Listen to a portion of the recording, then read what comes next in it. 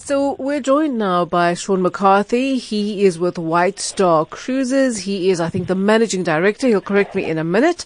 And they work with Cunard, the representatives of the Cunard line. And their Queen Elizabeth has just been in Cape Town and has been doing some charity fundraising for a very, very worthy cause. But I'm going to get all the details from Sean. Sean, welcome. Hi, Anne. How are you doing? Not too bad on a Friday, actually. Starting to feel, that seasonal feeling, that end of the year, the rat race is starting to kind of lift from me. I'm starting to get more into holiday mode. That's kind of where my headspace is going. How are you? Yeah, good, thank you. I'm sort of feeling the same way. I think the year has started off quite slowly and it's sort of caught up with us and gone past in a blur. Exactly. That whole hamster running on a cage, going round and round. And now all of a sudden, wait a second, I see where I'm going. Christmas decorations are all out already. Oh, I'm passing on that one. But tell us a little bit. So, Cunard is a major international cruise liner, and you guys are the representatives for them in South Africa. Is that correct?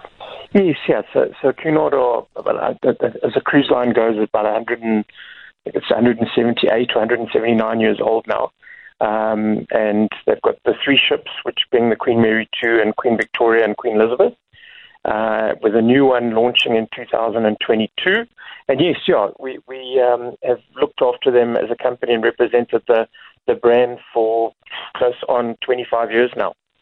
So, I, was on board the Queen Elizabeth for a launch of a partnership between Cunard and the Boucher Legacy, which is Mark Boucher's conservation foundation, shall I call it? Or they're non-profit. And so part of those efforts was you guys had a fundraiser on board, and painting was auctioned off for, I believe, 50,000 rand. Correct. Yeah. We just from our side, what Cunard have done, and they work with a number of charities. Let me put it that way, around the world, depending on the different ports of call that they go to, and they have some main charities that they work with all along, which we're trying to see if we can get probably the Boucher Legacy or certainly some sort of conservation charity involved. And I think the reason for it, and one of the reasons why I tried to get involved, is that Cunard have over the last, many years, have always been into South African waters, and I think South Africa has been a favourite, and they contribute to a number of charities. But I think that the Rhino, the whole plight of the Rhino, and I think as you heard Mark say on board when he had a chat the other day, it's not so much just the Rhino anymore. There are a number of animals like the pangolin and wild dog and lion that are becoming more and more endangered, and we just thought it's a good way to try and raise a bit of an awareness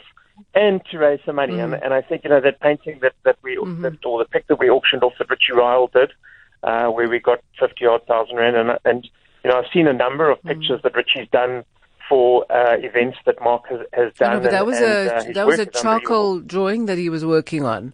I don't know if drawing is the correct word, because it was so big, and it was actually quite magnificent. It was very, very nice to see him doing it up close. His work, you've got to almost look twice to realize that it's not a photograph. The work is so good. Yeah, no, it is. And I must say, on the numbers, I mean, two of the things that stood out for me was the fact that they do work with pangolin rehabilitation, which is helping to get them, ready and released back into the wild. And also when they said that the number of lions worldwide have gone from 200,000 between, I think it was 2 and 5 years ago, to 20,000. Yeah, I mean, it's staggering, isn't it?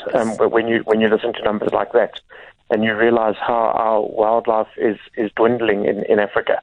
It's actually quite scary. No, it is. It's actually quite amazing that it's happening so fast, and it's almost like it's quiet. You don't hear about it until someone like that gives you the numbers and says, "Okay, wait, guys, this is what is happening." Because they also said 3 rhinos a day. So when you think of it that way, you're like, if you multiply that just by per days per annum, I mean, the numbers just start to stack up, and these are not animals that have litters of babies. They have one at a time. Yeah, it is. It's actually it's a scary thought, and I think, like I did mention on Tuesday, what we've tried to put out there is that this is not an African problem in that wildlife is based on our continent, but it's something that humanity or the world needs to actually understand what's going on. Yeah. That our grandchildren are going to have less and less opportunity to see this wildlife in the wild unless we do something. Unless people like Mark out there, and I think he's doing an unbelievable job, getting sportsmen involved and really trying to create awareness. And obviously the money is one thing, and nothing happens without the money. I think that I've gone and I did get that sense as well that what Cunard was saying is this is how you guys are going to spread the word internationally by kind of one person at a time with your guests, by having these awareness campaigns as well on board, where they could just have pictures up so they could see the pictures, they could get the information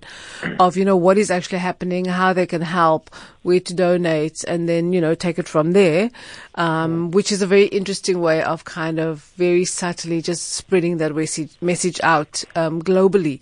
But then very quickly to close off. Now, one of the things that struck me on board was, first of all, it's a massive, massive vessel. Yeah. And I mean, it's, there's a lot of it. There's a lot of it. And it's very, very, very quiet and very, very, feels a bit like the Table Bay Hotel. Well, that's kind of the best way to put it. It's a floating hotel, really. In that you sort of, it's a hotel that moves with you, and I suppose that's one of the great big attractions of cruising, if I can put it that way. But the Cunard ships are certainly not the biggest ships around. They don't carry the most passengers. The ships are quite large in size, but one of the things that Cunard pride themselves on is that space per passenger. They're probably one of the better cruise lines around. But as you say, it's if you're on board, unless you really think and you're near one of the windows or portals or whatever it may be, you kind of have to imagine quite hard that you're actually not in a hotel and that you're actually on the ocean, because that's the way it's been done, and that's I suppose that's the beauty of cruising, is that you wake up in your hotel in a different place every day, if depending on where you're sailing. So if one of our listeners is listening and thinking, I want to go on a cruise, where would they go to just check out kind of a list of destinations, durations, cost? So we've got quite an extensive website which covers destinations and the ships. It would be www.whitestar.co.za.